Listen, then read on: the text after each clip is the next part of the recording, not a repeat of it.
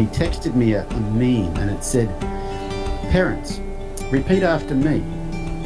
It is not my goal to raise children who obey my every request. It is my goal to raise children who trust me to see them clearly, hear them fully, and delight in them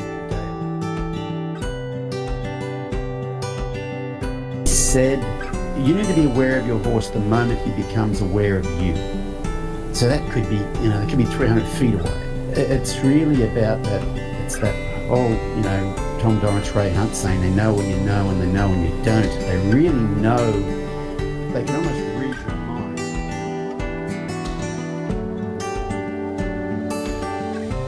I think the only reason I've ever been showing horses is for the opinion of others, external validation.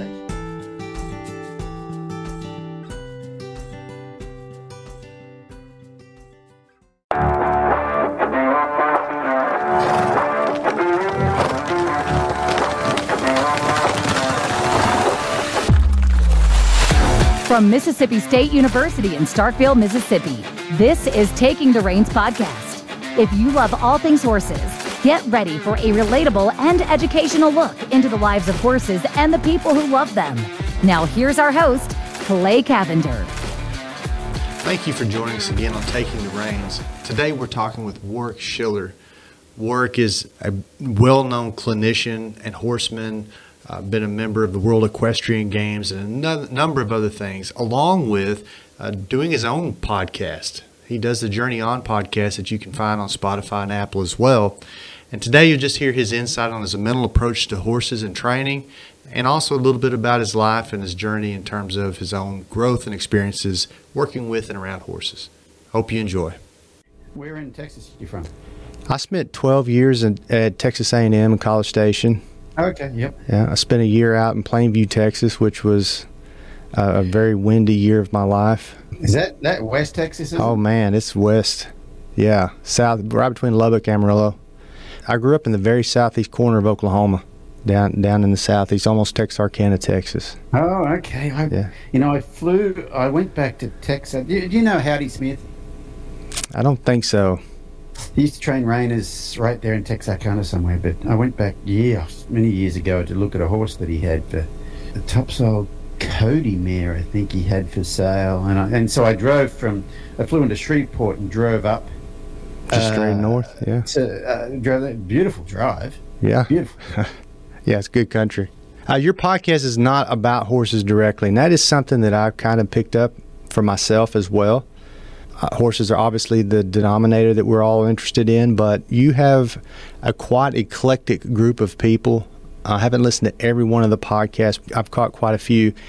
The last, maybe 2 or 3 episodes ago, you had a lady named Noni Boone on that was a very different perspective on things, deep thinkers, psychologists of sorts.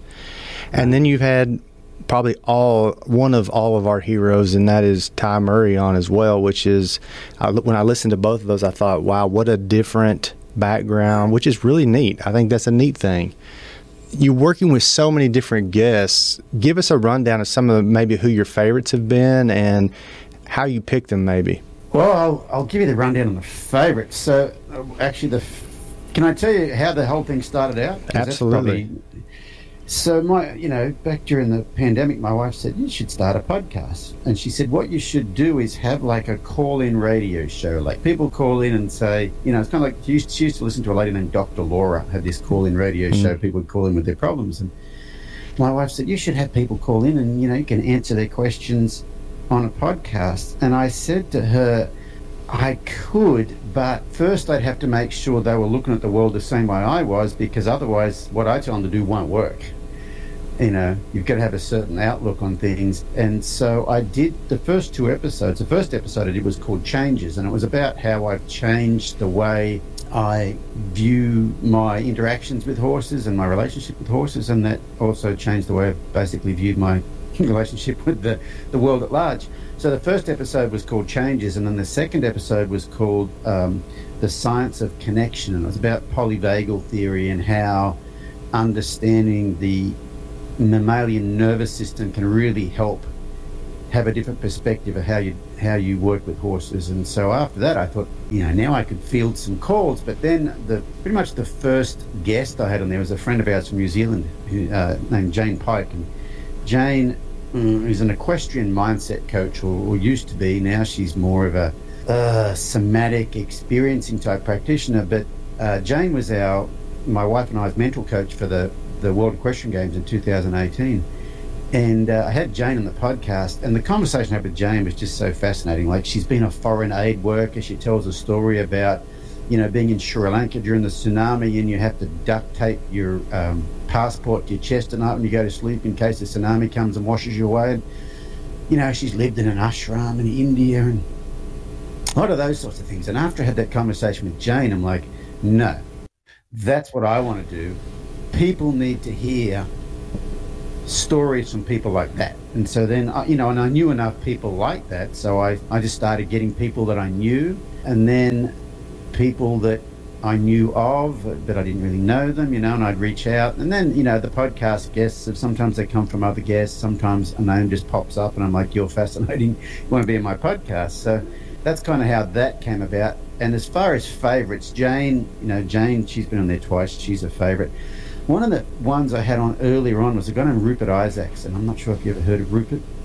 No, I don't think so. So Rupert wrote a book called The Horse Boy and made a documentary film called The Horse Boy. So Rupert has an autistic son named Rowan, and when Rowan was younger, he had a lot of problems with his, that are attached to his autism. He had he was incontinent, had these emotional outbursts, and also did not play with other kids his own age, didn't kind of connect with them. And so he actually went to Mongolia, to the horse shamans in Mongolia, to do some healing to help Rowan with some of the symptoms of his autism. And I watched that documentary and I thought, yeah, this guy's fascinating. But then I found out that he spent a lot of time with the Khoisan Bushmen of the Kalahari in Botswana. And that hunter-gatherer thing kind of fascinates me quite a bit. And so Rupert actually took the Bushmen to the United Nations and won Botswana's biggest land rights claim. And so he's officially banned from Botswana by the Botswanan government because he gave half their land away. He was an early favourite because some of the stories he told me about the senses that the Bushmen had that we don't have, which, from other guests I found out we should have them. We're kind of born with them and our society drums us out of them, And so, yeah, Rupert was a favourite early on, and he really inspired me to find more people who operate on a different level than we do, like have senses that most of us don't think we possess. And the whole point is trying to get people to understand that you can do some work and you can experience a lot more of the world than our five senses allow us to do. Well, I think that's kind of what intrigued me about Noni was what she called them, archetypes. Archetypes, yeah. And she just got into this. And at first, I'll be truthful. Being from the South, I think conservatism is probably a thing that we have born innately into us. But so I really wasn't into it all that much. And the more she explained it, I thought, wow, she has a point. Like that makes a lot of sense, and the way she went through it kind of pragmatically was good perspective in the end. Yeah, I had a lady on recently, and she was a psychiatrist from North Carolina, I think. Did 10 years of postdoc work, has all the degrees up to yin yang, and was a clinical psychologist. And one day she was working with a client in her office, and suddenly she started hearing this voice that was telling her it was the grandmother of the person that she was talking to, and the grandmother wanted to give her a message. And this lady, this psychiatrist lady is like, am I going crazy? And now she's a shaman, and she goes to Mongolia every year with the shamans up there, and took a complete 180 in her life. None of that paranormal stuff was anything that she even thought about, And then I haven't published this one yet.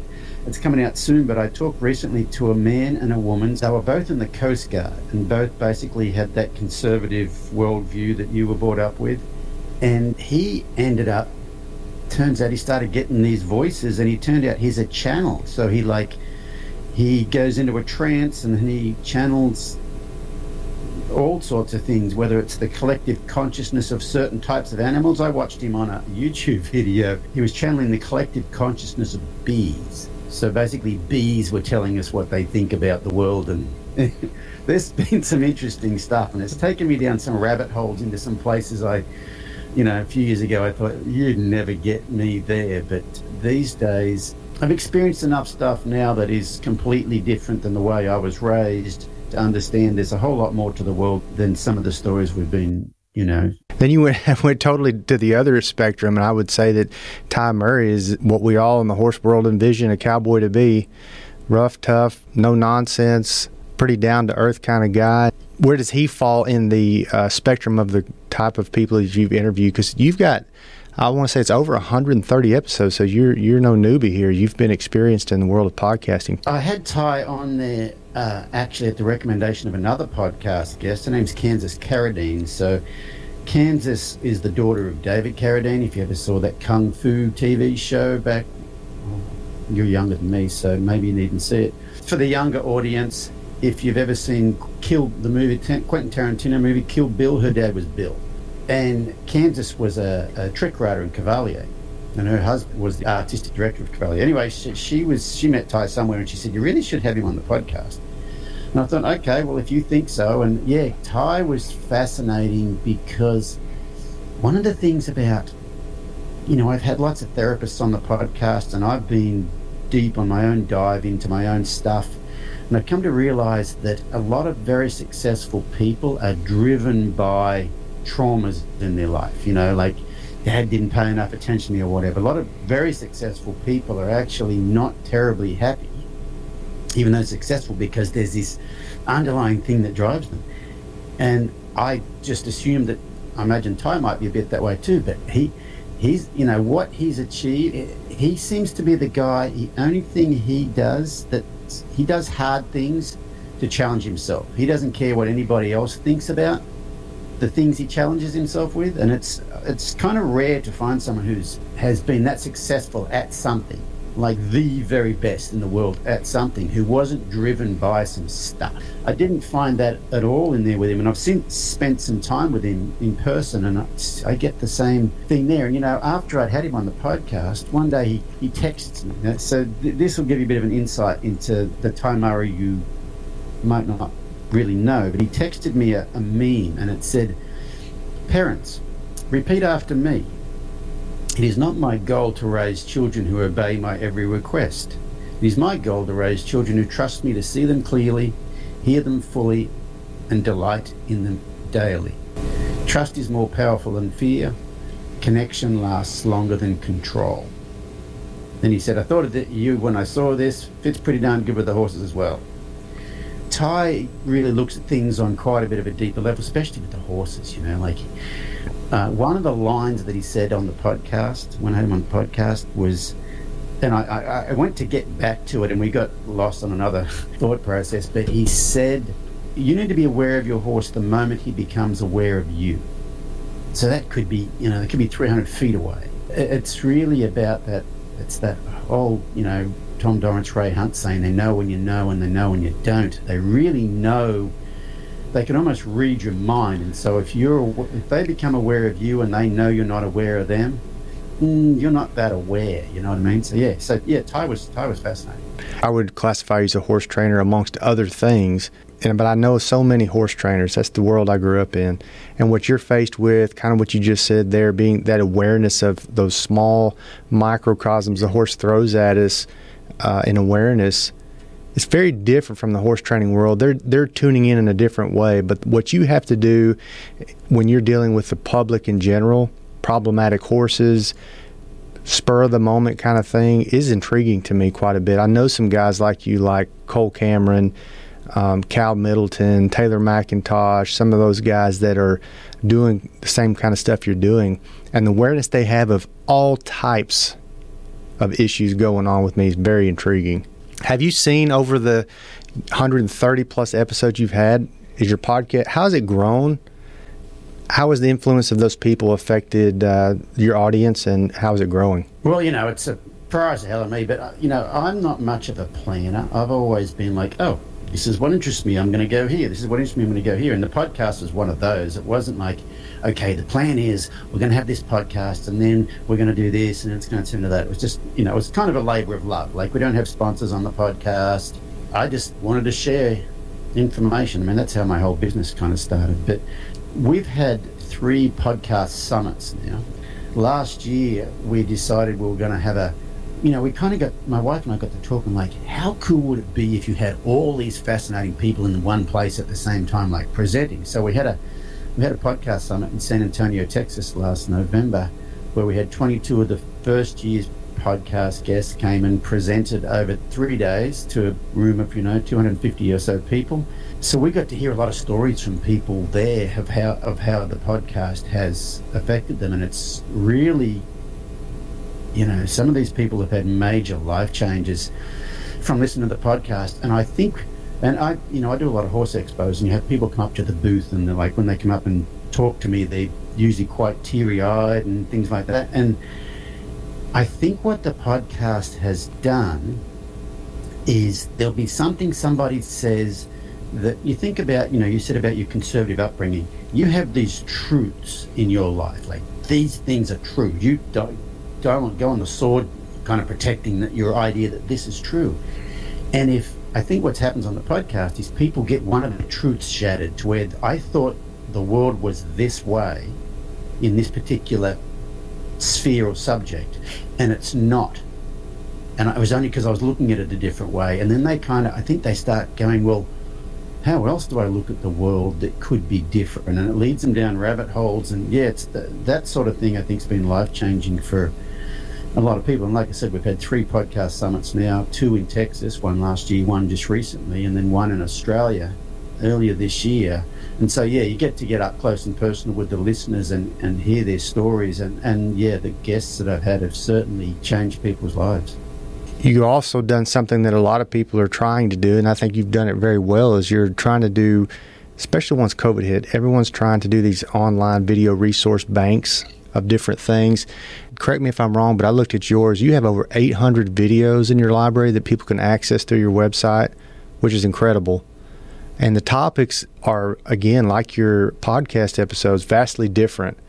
You've got some basic training stuff in there on the ground and on the horse, things that people encounter on trail riding problems, basic problems, even foal handling. That's quite a diverse group of topics. Tell me how your education's evolved into understanding the horse the way you do. So for me, I trained for quite a long time. I trained reining horses, and I took in problem horses. And I was always quite good at, with the problem horse, like I'd get big warm bloods that buck and rear and bolt and things like that. And funnily enough, the reason people send them to me is because I wear a cowboy hat and I think I'm going to ride the buck out of them. But I was always quite good at being able to go back to the beginning and filling in the missing pieces that are causing the problems. I didn't over address the buck or the rear or the bolt. I was quite good at that. And, I had the video library. I'm training horses. I'm going around the world doing clinics. And then about 7 years ago, my wife bought a reining horse, and he was a phenomenal athlete, but they couldn't get him shown because he had a few quirks. He'd spook at the judges' chairs and some things like that, And I'm like, yeah, buy him. I can, he was priced a lot less than his talent was worth, because you just couldn't get it all put together in the show pen. Like, I can solve those problems. That's not a big deal. And turned out I couldn't solve, spook at the judges' chairs, things like that. That was kind of easy, but there was an underlying level of tension in this horse that didn't come out anywhere bad, but like running fast circles and stuff, he'd bounce his hind feet together, so you get a point penalty here and there and everywhere. He could mark a 74, but he ended up with a 70 because he bounces his hind feet together once in each large fast circle sort of thing. And I could not train him to be any different. And so he really made me stop and think, like, I was always an outside-the-box thinker, but I was outside the box and then outside the other box and outside a further box, but all those boxes were under the umbrella of training. And he was the one that kind of made me look outside the box of training and what branched out into relationship, and that led me down the rabbit hole I've been down the last 7 years. But, he led me down, he led me to look at things, stuff that in the past I would have categorized as crazy cat lady land sort of thing. You know what I mean? You know, like those people that don't know what they're doing with their horses. They don't know how to train a horse. They're loving on them and, you know, whatever. You know, I used to think that's for the birds. But this horse really got me to think, okay, what you doing doesn't work with him. And so what I've found, you know, since then is that if you can have that relationship first, and I don't mean because you want it to be warm and fuzzy, but if you understand the mammalian nervous system and the need for connection, like you think about when things go wrong and a horse goes into fight or flight, and if that doesn't work, your next option is freeze. That's worse than fight or flight. But there's another, so everybody thinks about those 3 F's, but there's another F that comes before that, and that's friendship. And so when the horse gets a bit worried about something, the first thing to do is like, well, what are my friends doing? You know, hey, are you okay, sort of thing. And a lot of times with horsemanship, you're taught, you know, this is my space, this is your space, you can't come in my space. And a lot of times I think what happens early on is horses want to come up to us and kind of connect with us like, hey, can you be my friend? And you're like, no, you can't be my friend. And now you've missed that opportunity to soothe the nervous system. So now you're dealing with a horse that's in one of those other states, varying degrees of one of those other states, and then you become very good at training horses while they're in varying degrees of those states, and then you get good at patting yourself on the back and say, yeah, I'm a good horse trainer, whereas I realize now a lot of the techniques and the training I had to do in the past, I don't have to do anymore because I'm not dealing with a horse who has got a bit of a dysregulated nervous system. And I've seen some of that in my own maturity of training horses too. I'm sure we've all been there when you've had, I can think back to 2 horses I was riding simultaneously, and one of them, I'm telling you, I could read his mind, I could feel the way he was thinking, and his response to the training process was, yes sir, what would you like me to do? And if he went off script, it really bothered him. You could just feel it. And he was so fun and so easy to train, and I gravitated so easily to him because that was easy. And he makes you feel like you know what you're doing. Absolutely. Yeah, I felt like I was getting something done, right?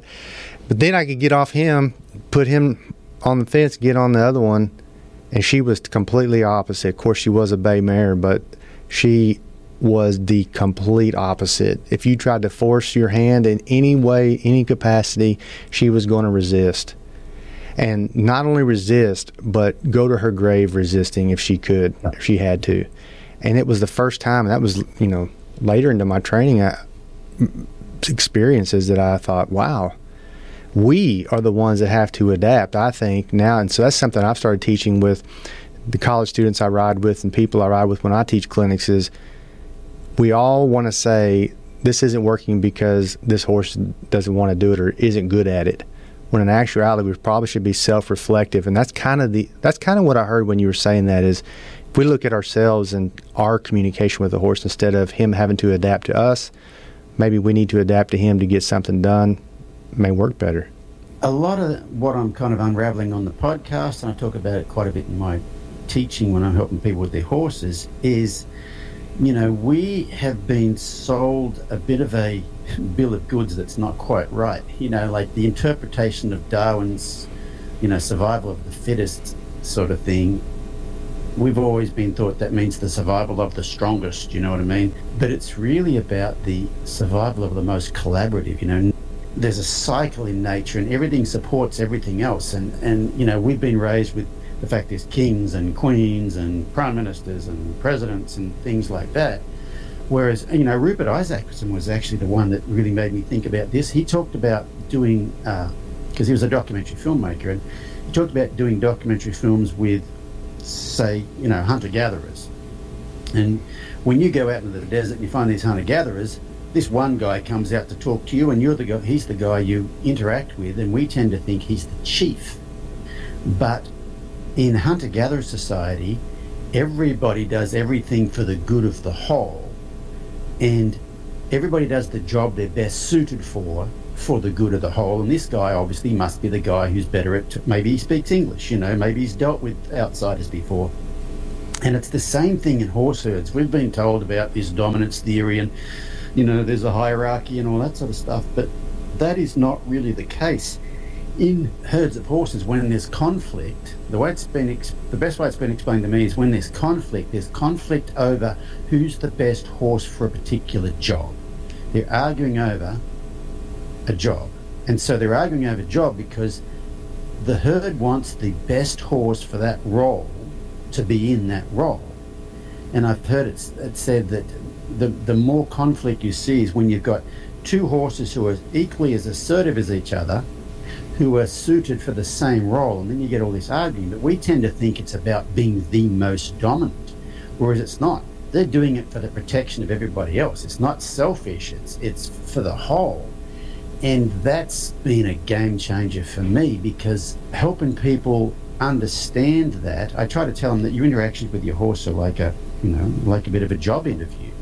And it takes away the perspective of, I have to be the leader sort of thing. It really is a bit of a game changer as far as the way people look at their problems, because, with any horse, the way you look at what they're presenting to you, you basically create your own reality. So if you're looking at things, they're trying to put it over you sort of a way, you're trying to put it over them, and then you'll get a response back from them according to how you reacted to them. But that's not necessarily what's going on. You would have heard of Mark Rashid, horseman Mark Rashid, written a lot of books. And I had him on the podcast. He's really big into a martial art called Aikido. And he talked about a concept called a mind like still water. And he said, if you go out in the morning to a pond before the breeze picks up, and that pond is perfectly still, when you stand on one side of that pond, when you look into the pond, you get a direct reflection, an exact reflection of what's on the other side of that pond. But if you pick up a stick or a stone and throw it into that pond, you will change the reflection of that thing on the other side of the pond. The thing's still the same, but the reflection of it is different, because you're putting your stuff in there. If you jump in that pond and start splashing around, what you're looking at, the reflection is completely different. And he said it's the same with horses. And so you've got to have a mind like still water. You've got to be able to see what's going on without projecting your garbage into there as well. And that's, that for me, that's where the whole mental health part of the whole thing comes into helping people with horses, is helping them understand where some of their perceptions come from. Because until you change your perceptions about what's going on, a lot of times people are still going to keep having the same problems I had before. And that was exactly my point with the example I gave. As long as I kept my perspective, my way of the highway, the one horse was hard to ride, almost impossible. The more I changed and adapted to what she needed, I'm telling you, I still have her today, and she is solid as a rock. She is so good and been very, very consistent, shows well, just a great horse. But in the beginning, it was tough. Do you have an example of something that you've seen just from the common horse owner in some of your clinics that maybe this example would be applicable to? Probably the biggest one is something I've been doing for a number of years now. When a horse wants to put their mouth on me with their lips or their teeth or whatever, I don't think of it as nipping anymore. I think they want to engage with you. And I'll just let them lip the flat of my hand or scrape their teeth on it or whatever. And there seems to be a need for horses to do that, and when you allow them to do it enough, they stop doing it. And this came about, my wife bought another reining horse a few years back, and he's one of those ones when you have him tied up, he's chewing on the lead rope and he's just but that was an anxiety thing. And she thought he was a bit of a turd. And one day I thought, you know what, we're treating him like he's a turd. What if all that chewing on the lead rope, wanting to put their mouth on you and chew on your shirt and chew on things, what if he's not trying to nip me? And so I started interacting with him differently, and he changed completely. And this is years after that first horse, so I'd had a bit of a I had a better idea how to look at things differently. But since then, that's been one of the major changes I've seen. I talked before about that whole friend thing. They want to go, can you be my friend? And if you can't, now you're going to go into fight, flight, freeze, whatever. It's part of that friend thing, I think. But that is a huge. I've had horses at clinics I had a big warm blood at a clinic last year in Maryland. This lady was a dressage trainer. She did a great job with this horse. She's done all the techniques. But this horse had this weird energy on the ground, like he was a bit ADD sort of, ADHD sort of a thing. And she couldn't train that thing out of him. And when I was watching her with him on the ground, and he'd kind of come up and want to engage with her, and she'd kind of say, no, you can't, sort of thing, not in a bad way, but just not meeting that need. And I said, let me have him for a second. And I took the lead rope, and he'd come up to say hi, and I just let him say hi and rub on my hand, lick on my hand, whatever. And probably within 5 or 10 minutes of doing that, that nervous energy that he had just dissipated, and it's like, you know, all the training that she put into him could now come out easily. So yeah, that little things like that. You know, there's a couple in Washington State named John and Julie Gottman, and they have a thing called the Gottman Institute, and they are the United States leading experts on relationships, human relationships, especially marital relationships. Like, they can watch a video of a married couple conversing for 5 minutes, and they can tell you within 75% accuracy whether they'll still be married 5 years from now, from a 5-minute video. One of the things they look for... Can they do that before they get married? Because that would be a moneymaker. Yes. They can, yeah. And one of the things they look for in watching couples is what they call bids for connection. And a bid for connection is just some way of trying to connect. It might be just something subtle you say, and those bids for connection can be met one of 3 ways. Turning towards, so basically agreeing with that or accepting that bid for connection. Turning away is kind of just blowing off that bid for connection, or turning against, which is arguing against that bid for connection. And an example that I use is, let's say, like today's quite a nice day outside. Let's say my wife and I were outside, and I said, boy, it's a nice day out here. That's my bid for connection. Now, let's say she turned towards, she would go, yes, it's a beautiful day out here, isn't it? Turning away would be kind of shrugging it off, and turning against would be, don't be stupid, there's a cold breeze. And the Gottmans say that you've got to have 10 turn towards for every 1 turn away or against in order for the relationship to work. And I talk about this a lot with horses, you know, like this particular horse, this big warm blood, he would come up to her, he had a bid for connection, like, hey, can I say hi? No, don't say hi. So she was either ignoring him, so turning away, or she was actually slapping him on the nose and like, hey, don't do that, turning against. And so I don't think, you know, human relationships and horses' relationships are very different. And, you know, in the whole horsemanship community, it's like, you know, you don't ever let your horse touch you, and if they can't bite you, and you tell them they can't do that and whatever. But if you can change your perception of what they're doing, you know, we've got a stallion here that we bought a few years ago, and he was very mouthy when we first got him. And I would spend lots and lots of time doing that with him, and you think, oh, that's going to make a stallion bite.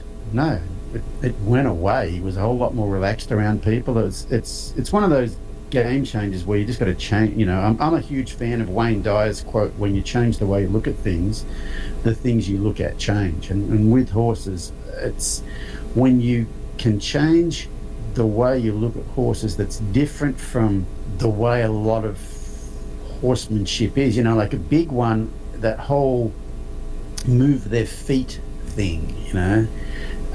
I really feel that moving a horse's feet is a bit like the parenting style that I grew up with, which is stop crying, I'll give you something to cry about. You know, if you think about, you know, a child, and they're worried about something, and so they express that to their one caregiver they've got, which would be your mother, and the caregiver says, stop crying, I'll give you something to cry about. So basically, stop showing me your concern, or I'll do something to you that makes you more concerned about me than the thing you're concerned about. How does that child feel? Alone. Like, I've got no one I can turn to. And I really feel like a lot of times with horsemanship, you're told to move their feet. If they don't want to stand still, move their feet till they want to stand still. It's effective, it works, and it makes very obedient horses. But, you know, I think for me personally, I grew up very obedient, and as I've gotten older, and, you know, you have your midlife crisis, and you start staring at your belly button for a while, and you start to unravel some of the perceptions you have about yourself and the world, you realize that, mere obedience is not all there is to it. It's just like that quote I read before that Ty Murray sent me, you know. And I found with horses it's the same, you know. Really that whole, well, what I call it is communicating awareness. You know, you communicate your awareness of their awareness, and it seems to soothe their nervous system, and they feel totally comfortable around you. And there's just so much stuff you don't have to train them to do, you know. Is this evolution in mindset and thought, perspective on the horse, is that the reason you changed from Warwick Schiller performance horses to attuned horsemanship? Yeah, well, you know, I come at the science from the back end, so I figure things out intuitively with horses, and I figure out what works and what doesn't. And then what seems to happen is a few years later I read stuff that scientifically proves why the thing I'm now doing works better than the other thing I was doing, you know. And I first heard the term attunement in a book by a UCLA professor of psychology named Daniel Siegel. He said attunement's the sense of being seen and being heard. And I had a podcast guest from Canada named Sarah Schlotti, and she is a trauma therapist from Canada, and she expanded on that, and she said attunement is the sense of being seen, being heard, feeling felt, and getting gotten. You know, someone who gets your perspective, that soothes the nervous system. And, you know, like the thing with the horse, if you think they're trying to bite you and you whack them in the mouth because they're trying to bite you, you're not really seeing what they're trying to present to you. They're kind of going, hey, can I hang with you? You know, can I connect with you, sort of thing. And when you can connect with that, especially horses that have not had that from humans, they're like, oh, finally, you're my kind of people, you know. And so what I found out is what I've been doing is called attunement. And it's kind of the basis of underlying everything I do these days. You know, I do that before the training, and that's still a big part of the training as well. So I used to be, you know, my business used to be Warwick Schiller Performance Horsemanship, because I didn't, you know, a lot of times in the reining business, people are so-and-so performance horses, or in the horsemanship world, they're so-and-so horsemanship. I really didn't feel there was a difference between the two of them, the performance and the horsemanship. I thought they both, you know, had the same ideas behind them. And so that's why my business is called that. But here a few years ago, I'm like, yeah, I don't train show horses anymore. I don't show the reiners. I don't train reiners anymore. So the performance is not really necessary in the title. But I don't like just horsemanship, because that puts me under a broad umbrella of a lot of things. And then I'm like, why don't I call it tuned horsemanship? That's what I'm on about these days. So yeah, it makes sense.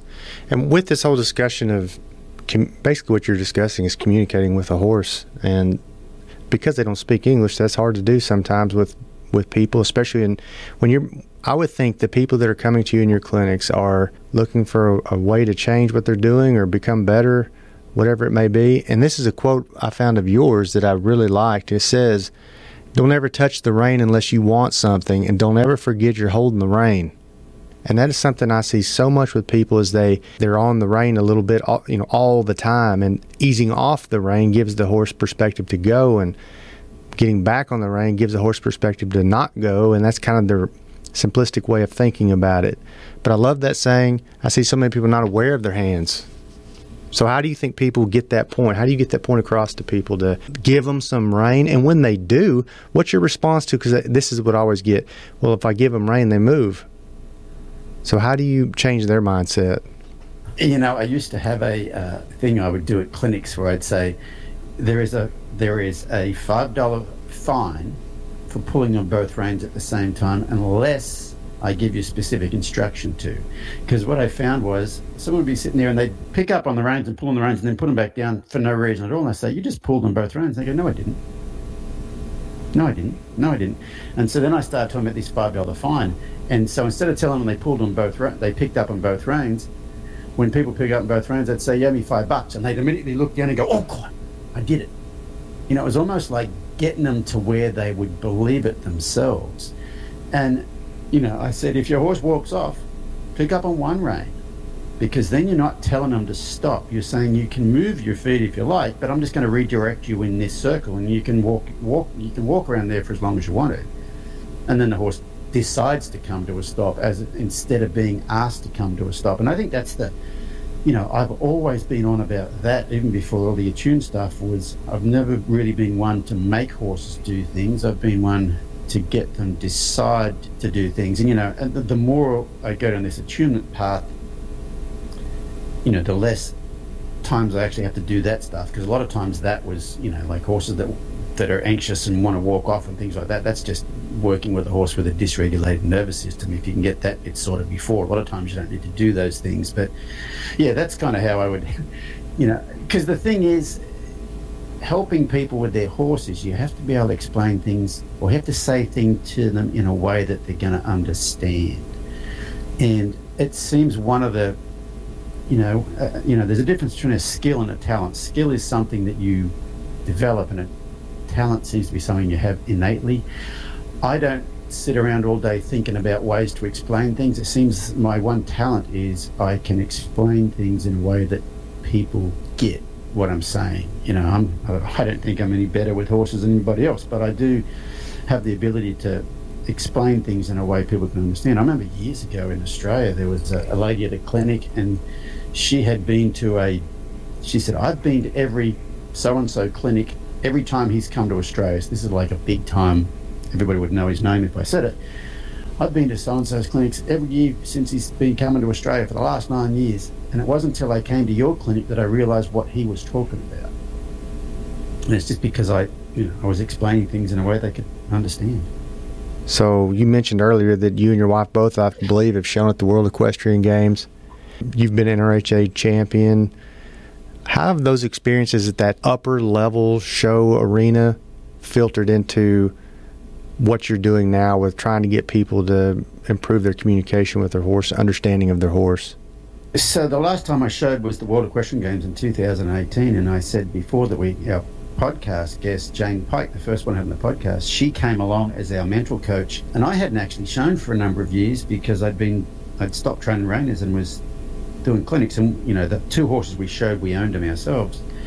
And we went to WEG. I scored the highest I've ever scored, like in a 3-judge scenario. I scored higher with a 1 judge, but in the first round I scored higher than I'd ever done in a 3-judge scenario, and then I made the semi-finals, and I scored 3 points higher in the semi-finals than I had in the first round. And so I was out of practice as far as the physical part of showing, but I was in a much better mental place than I had been because of probably the therapy I'd been doing and Jane's stuff that she helped me with.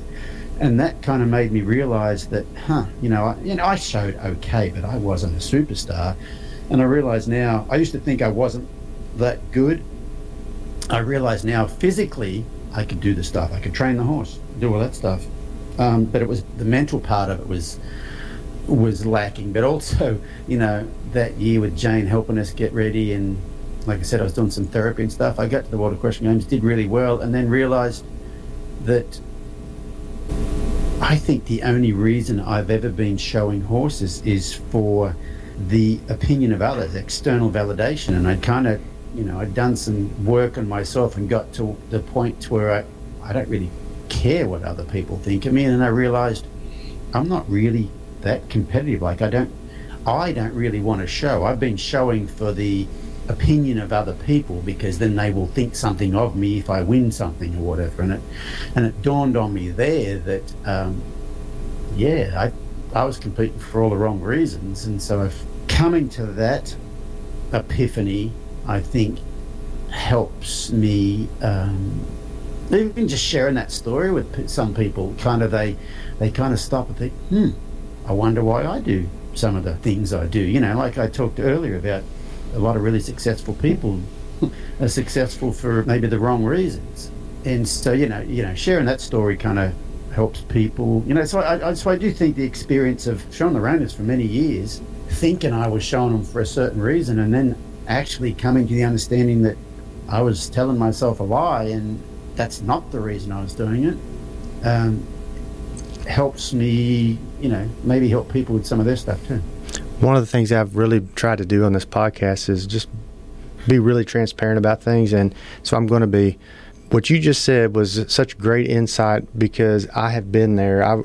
I remember I've showed my whole life and I was really not enjoying it about 5 or 6 years ago, but I was actually showing at the World Show and went in and marked high enough, nervous wreck in the back. Once I get in the pen, all goes away. But the prep is not fun for me mentally. But I go in, and I score high enough to make it back to the shootout. I think there was 75 in the prelims. I make the shootout. And then we had to wait another 4 hours to get back into the shootout. And during that time, I realized, like, I'm in the back, I'm prep. I'm a nervous wreck. My horse is a nervous wreck. It's not going well. I'm not getting where I want. And then after about, 2 of those 4 hours, I thought, I don't care anymore. I want to go eat a hamburger and lay down and don't care. So I quit worrying about it. Got off my horse, chilled out, relaxed. About an hour and a half later, I go in, mark a 227. win the shootout, make it back to the finals. And so that was, for me, that was that epiphany. I had to ask myself, and Rob Huddleston and I talked about this on a mental toughness podcast I did. Who are we trying to impress? Is it ourselves? Is it someone else? Who are we doing this for? And I had to realize, like, I was trying to impress other people, I think. Prove to myself I could do it. And when in reality, what do I have to lose? I'm out here showing a horse, having a good time. It's what we do every day. So why not just go show and have fun? That's hard for me, though. Yeah, Jane, when she helped us that year for the World Equestrian Games, one of the things she did earlier on in the year was, like, we got a Zoom call like this, and she asked separately, my wife separately for me, but she asked us a bunch of questions, and then she made an audio track for us to listen to. And she said, you got to listen to it with stereo headphones. And so you listen to it, and when it first starts out, there's the same Jane talking in both ears. And it's about half an hour long. But about 10 minutes in, one of the Janes keeps talking, and a different Jane shows up to the side. So you got these two voices going in your head. And she said, just listen to this thing as much as you can. Sometimes I'd nod off when I was listening to it or whatever, And so we come to the World Equestrian Games, and in the first go-around, I show, and I have never been that relaxed competing in my entire life on a horse, ever. Like, I'm crystal clear, I'm right there, everything's cool. And I come out of it, I'm like, that was weird. It's World Equestrian Games. My arse cheeks are supposed to be clamped pretty tight shut, you know what I mean? And then we make the semifinals, and so I go in there again, and like I said, I'm 3 points higher in the semifinals. I'm a 220 in the semifinals. And once again, it was the same thing, just totally clear, totally relaxed, no noise, And I came out of there, and it wasn't until I came out of there and I thought, I can't figure out what was different. And then all of a sudden it hit me what was different. It wasn't that something was there that wasn't there before. There was something missing. And then I realized, what was missing?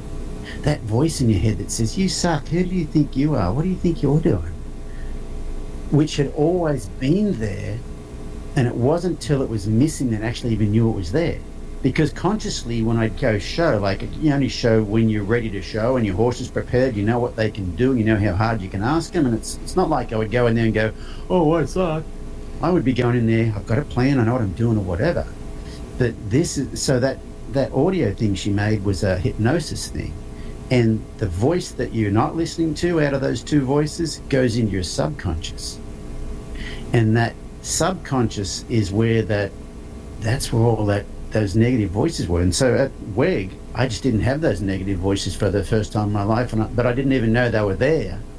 It's kind of like watching the movie The Sixth Sense when you realize Bruce Willis is dead. Hang on, he was dead 10 minutes ago. Hang on, he was dead in the restaurants. You know what I mean? It's kind of like that.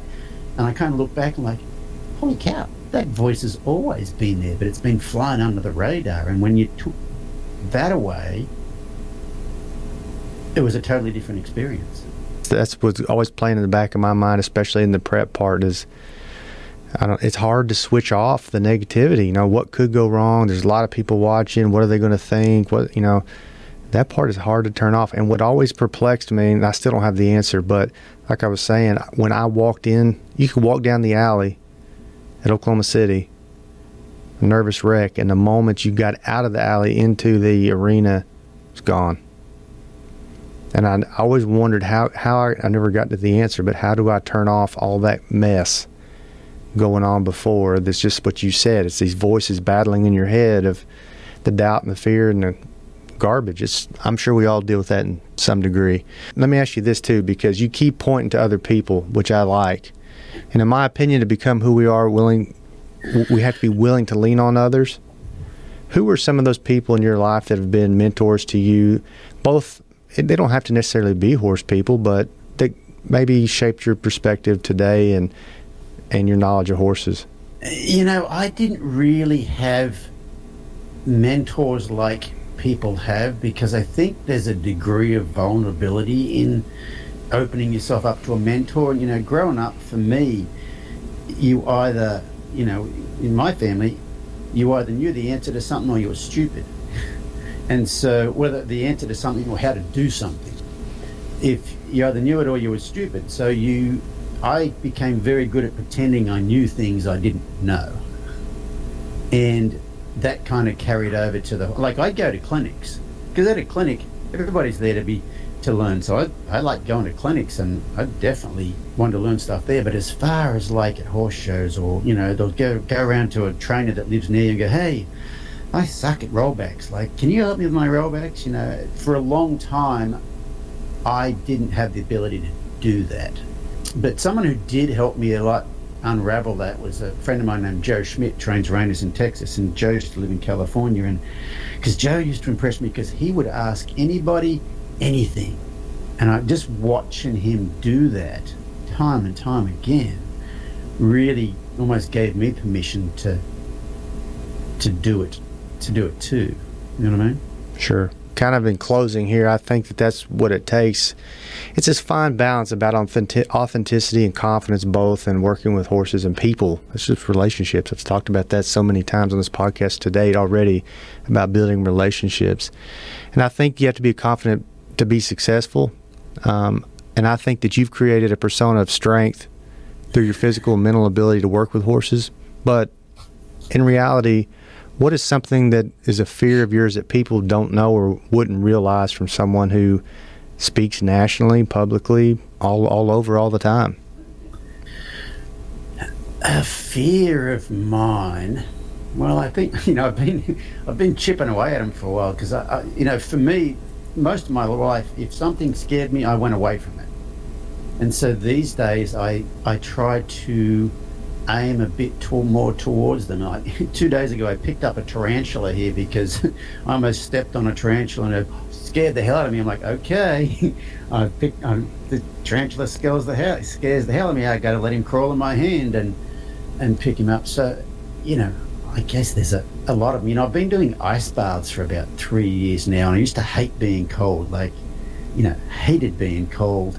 And I think that was one of the first things I started doing that I just hated. I wouldn't say it was a fear, like you're afraid of the cold water, but it sucks. So I didn't want to do it, sort of thing. So I've just been slowly getting better at doing things like that. I've signed up for a thing called the Gaucho Derby, which is billed as the world's toughest horse race in Argentina in February. And that one's outside my comfort zone. I've kind of set my life up to where, I'm kind of I think I have some ADHD going on, and I'm relatively unorganized, disorganized, and undisciplined a bit. And I've signed up for that thing because when you're out there in the middle of Patagonia on a horse, and because it's a survival race, you've got your tent and all that sort of stuff with you, your food. I can't be undisciplined and unorganized out there, because there's some pretty serious consequences. So, that's probably a fear I'm facing. I'm not even sure what the fears are out there, but I'm sure some are going to come up. Well, I've done ice baths, and that is not a fun thing. But people wouldn't think. You think it's physical. It's really not. It's mental focus like you've never had. I haven't had. I had a friend of mine from California. He was really into it, and we'd go work out, and he's like, let's do this ice bath, and he would have to tell me to breathe, because it's a mental focus on breathing to get in that thing. It's a tough deal. So and to stay breathing while you're in it without, so that you don't let yourself get in the sympathetic nervous system. Right. Well, I thank you. I appreciate your time, and especially you don't even know me, but you chose to jump on here and give me an hour of your time. So I sure appreciate that. And I'll leave links in the description of where people can find your website and your podcast and that kind of thing. So I appreciate you touting Journey On. Thank you very much for giving me your time. Hey, appreciate it. It's been good chatting with you. You bet. Thank you for joining us on Taking the Reins. A special thank you goes to the Mississippi State Extension Service and the MSU Animal and Dairy Sciences Department. Please visit us on Facebook and Instagram at Taking the Reins Podcast.